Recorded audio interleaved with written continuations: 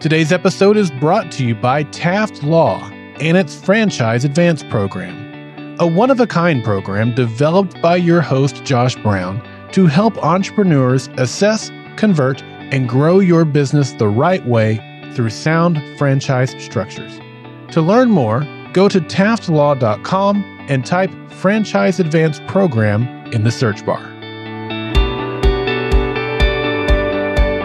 If you think like, act like, or are trying to grow like a franchise, then the Franchise Euphoria podcast is for you. Hello and welcome everybody. Josh Brown here, and I created this podcast for one main goal: to help people who are trying to grow their business through franchising or franchise-like structures to do it the right way. I've been practicing law now as a franchise lawyer for many, many years, and I've seen it done the right way and the wrong way. And this podcast is not filled with a bunch of legal mumbo jumbo. Rather, I talk with real people, people who have been there, have done it, are doing it right now. And I also dive deep into specific topics related to franchising. So if this is of interest to you, you are at the right place. Enjoy. On today's episode of Franchise Euphoria, I'm thrilled to have on Jeff Dudan, who is a franchise executive with 25 years of experience founding, building, operating, and ultimately exiting a national franchise brand. His journey as an entrepreneur began as a college athlete who founded a business to paint student housing. After graduation, he assisted South Florida in recovering from Hurricane Andrew, which led to the launch of AdvantaClean in 1994. AdvantaClean grew to over 240 U.S. locations before it was acquired by Home Franchise Concepts in 2019. After the successful sale and Jeff's exit in 2019, he set out to help others to create and grow emerging franchise systems. He's currently the chairman and CEO of Homefront Brands, a company of a half dozen property service brands, as well as a published author, Forbes contributor, and speaker. Jeff served YPO as chapter chair of the Southeast Regional U.S. chapter, as well as the IFA Franchisor Forum as a member. Welcome, Jeff. That's quite the background. Well, thank you, Josh. I'm so excited to be on. I've listened to many of your episodes, and I'm glad to finally be in the chair. Well, and I just went over part of your background. You're one of those guys that's done a lot of things and had a lot of success. And so I love having people like that on this show because, the people who are listening to this are, prospective franchisees, current franchisees, prospective franchisors, people thinking to turn their business into a franchise or emerging and growing franchisors. And so it's always great to hear and learn from those who have kind of lived that life. And you're certainly in that world. Yeah, it's been, I tell you what, I believe that people can have multiple lives within a life. I mean, we go through seasons of life and we get to do different things. And I mean, if you keep your curiosity and you keep your eyes open and, you keep moving, then you can have a variety of great experiences through life. You can meet incredible people. Really our lives are a combination of the books we read, the people we meet, and the conversations we have. And when you get into franchising, you get into the pocket and in relationship with great franchisees and other franchisors. As you know, it's an incredibly collaborative industry. So yeah, it's literally franchising has been the best thing that's ever happened to me. I know Matt Haller, the president of the IFA, he says it's the greatest wealth creation business model ever invented. And I agree with him. Yeah, I mean, it really is when it's done right and when it's done properly and when you match up the right people to it. Because I'm sure, I've seen through 17 years of being involved in the franchise world that, for some businesses, it's not a great method. It's not a great growth method. Not that the business itself is not great for it, but the entrepreneur who's going to turn it into a franchise maybe isn't right for it. Does that make sense? It does. And it doesn't work for everybody, but in good systems, the barrier of success is lowered and the bar is lowered. So, simple operating systems, focused businesses, good support, help in customer acquisition, helping, there being an affiliation benefit. Some of the work from that the franchisee does comes as a result of things that the franchisor or the brand executes. So, there's hallmarks, and I know you're aware there's fundamentals to good franchising. And I think when you're a prospective franchisee, it's important to do your homework and understand what some of those things are. Yeah, and I think that, it's funny when I talk to people who are entrepreneurs and, they've got a few locations and they're excited about the possibility of franchising. Sometimes it's just funny because you talk to them and you have entrepreneurs out there, and there's nothing wrong with this, but it's a mindset where their skill set as an entrepreneur is to continue to break things, and not really put the system together, but to kind of build it up, get rid of it, and then break something else. And they go crazy sometimes in a franchise system because as a franchisor, one of the key things that I often speak to people about is, look, when you go from operating a location 1, 2, 3, 4, however many it is, to now operating a franchise system, that's a different hat that you're wearing. You're not just focused on your operation. You're focused on the overall strategy, the overall growth, and the overall system as a whole. And to a lot of entrepreneurs, that's very attractive. And for those folks, franchising is absolutely fantastic if done right. But it is funny to me that you do run into the entrepreneurs where they go, "Oh my God, that's the last thing I want to do." Yeah, very true. I think creating that entrepreneurial freedom within a framework of a franchise system is sometimes difficult to do. One of the things, currently I'm the CEO of Homefront branch. We're a property service platform, and we set out to solve the problem for people that wanted to build bigger businesses. And what does that look like? And I mean, the opportunities created a lot of times here by private equity. Private equity has, reached into the franchise sector. They found it to be very attractive.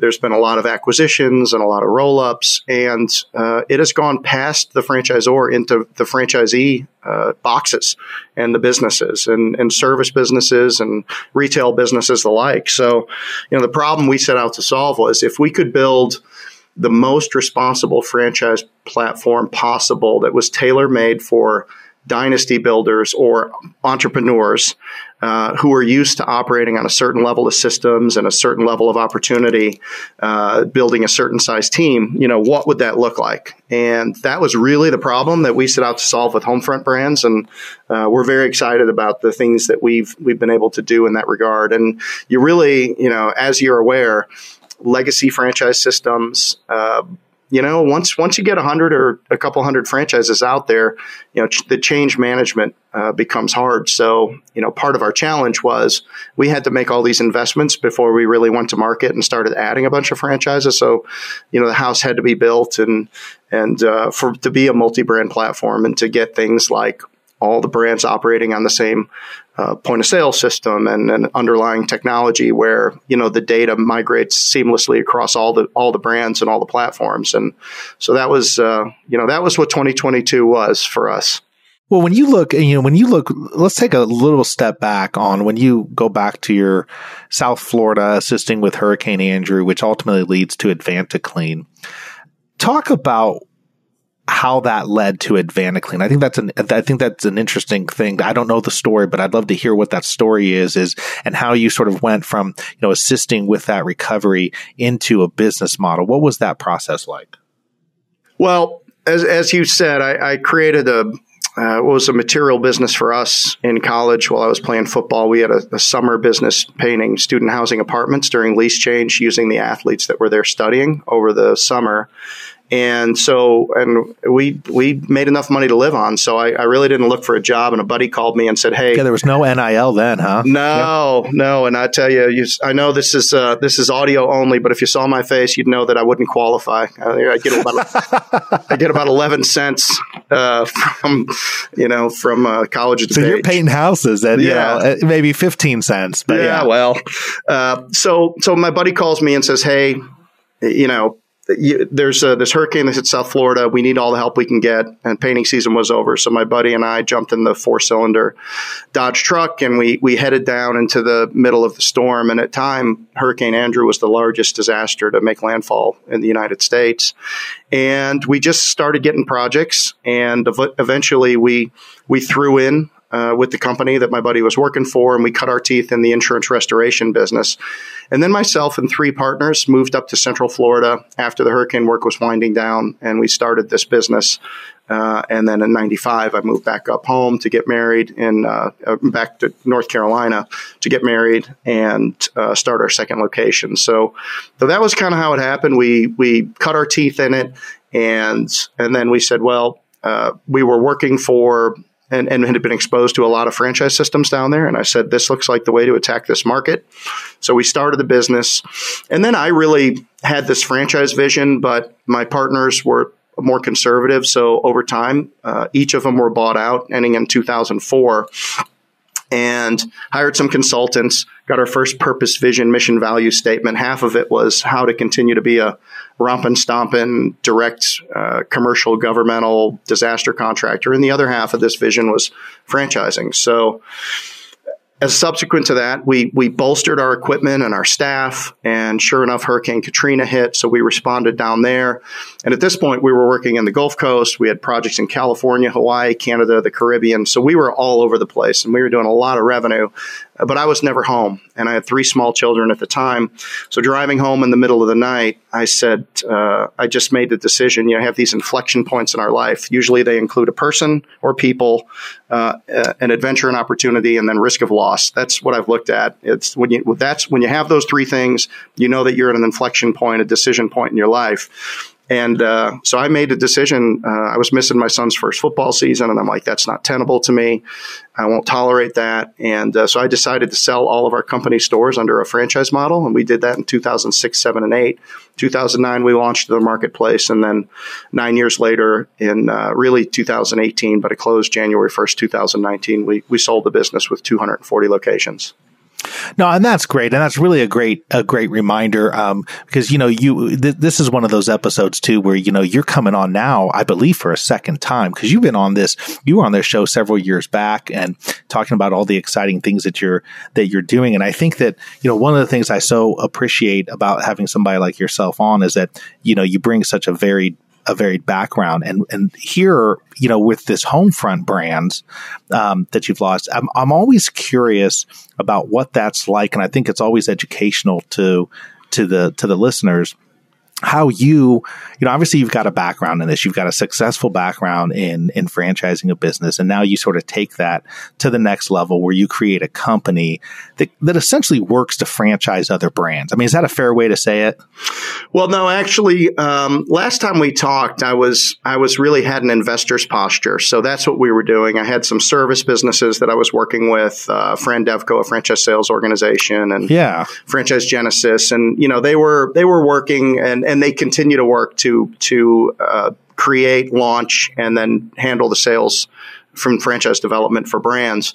And, I was really in an advisory role there and sometimes an investor and helping these emerging brands. But a couple of years ago, we just decided, we saw the confluence of a lot of factors. Number one, demographically, we have a lot of migration in our population from one state to another state. In a lot of cases, we've got a lack of homes and building inventory, especially in these places that are getting high demand, influx of people. We've got a population that's going to be 450 million people here in the next few decades.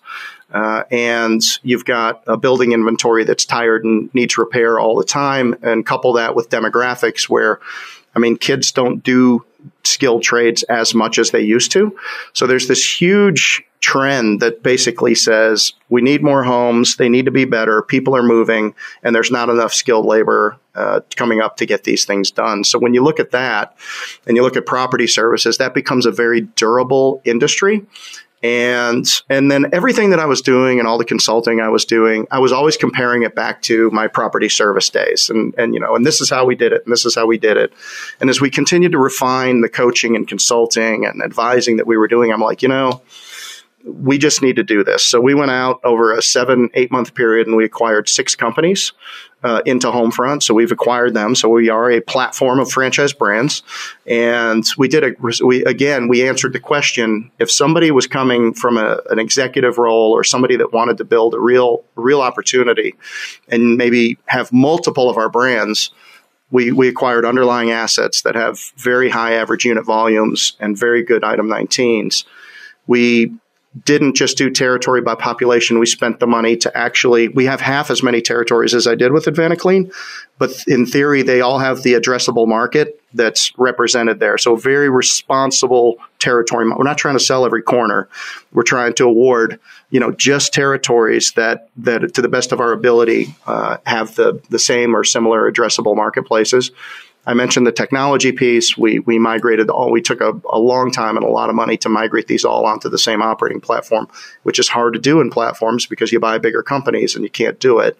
So, and then, we're doing our standard heavy marketing in-house and call center. So we meet our franchisees at the front door and made a big investment in learning and development with some executives. About half of our executive team of 12 has either led or in some way, billion-dollar franchise companies. So we went out and got the experience that we need, and we are off to a fantastic start with Homefront Brands, and we're attracting some of the best franchise candidates that I've ever had the pleasure and privilege to work with.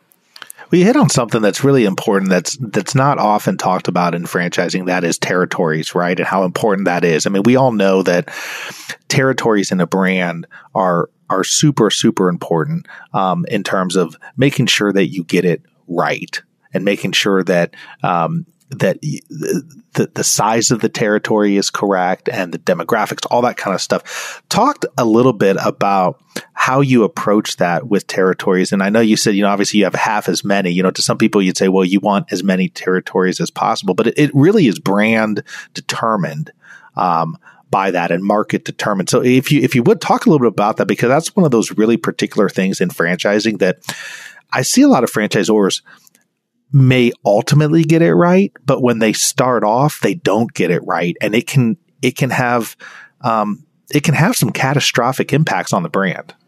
You are exactly right. So mistakes people make, they give away too much because they think they have unlimited amount, or they're trying to attract people. But it's really not the reason, it's kind of a false, thought, really. It's not the reason that people buy. I'm going to give you half the state and you should be happy.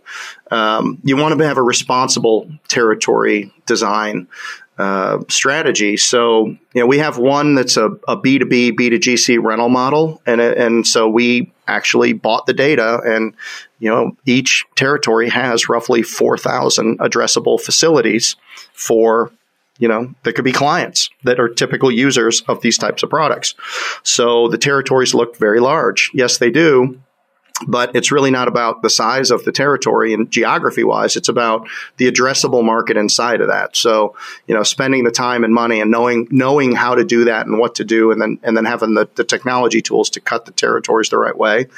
On the other side of it, demographics, value of the homes, number of single family residences, all of these things, about 6 different data points to make sure that to the best of our ability that the candidates or the franchisees are going to have the ability to perform as per what's in our item 19. I mean, that's really what we want to do. I mean, sure.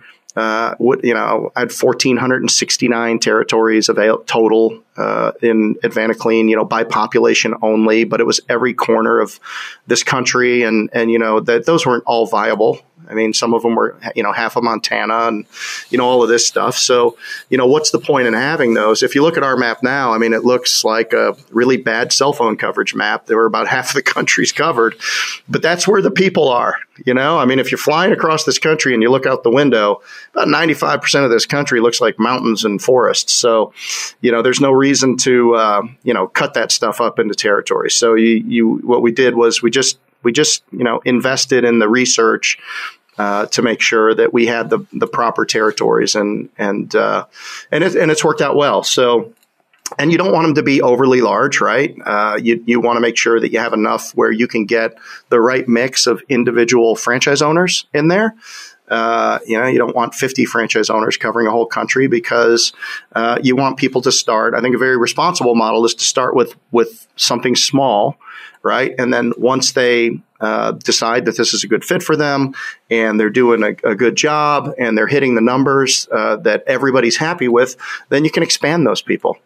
And that's right. But I forget, it was one of the sandwich chains. I forget which one it was, one of the two big ones, but they would only give you one restaurant.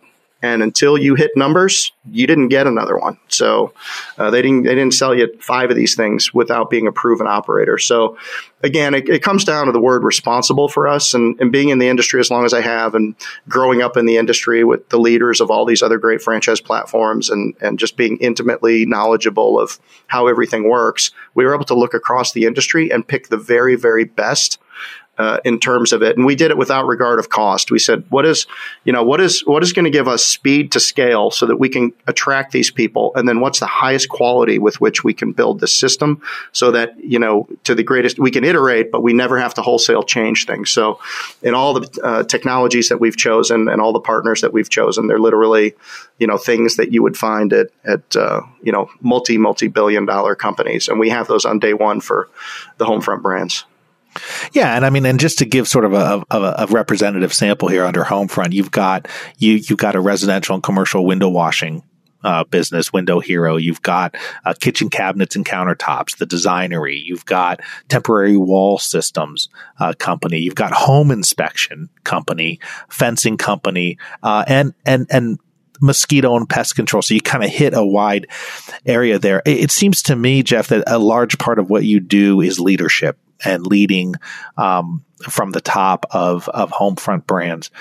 Talk a little bit in our remaining time here about what that's like now in today's world. I mean, you alluded earlier to the changing markets, the changing economy, the changing labor force, and of course, all of that has a huge impact on how you lead not just one business, but you're leading multiple businesses here.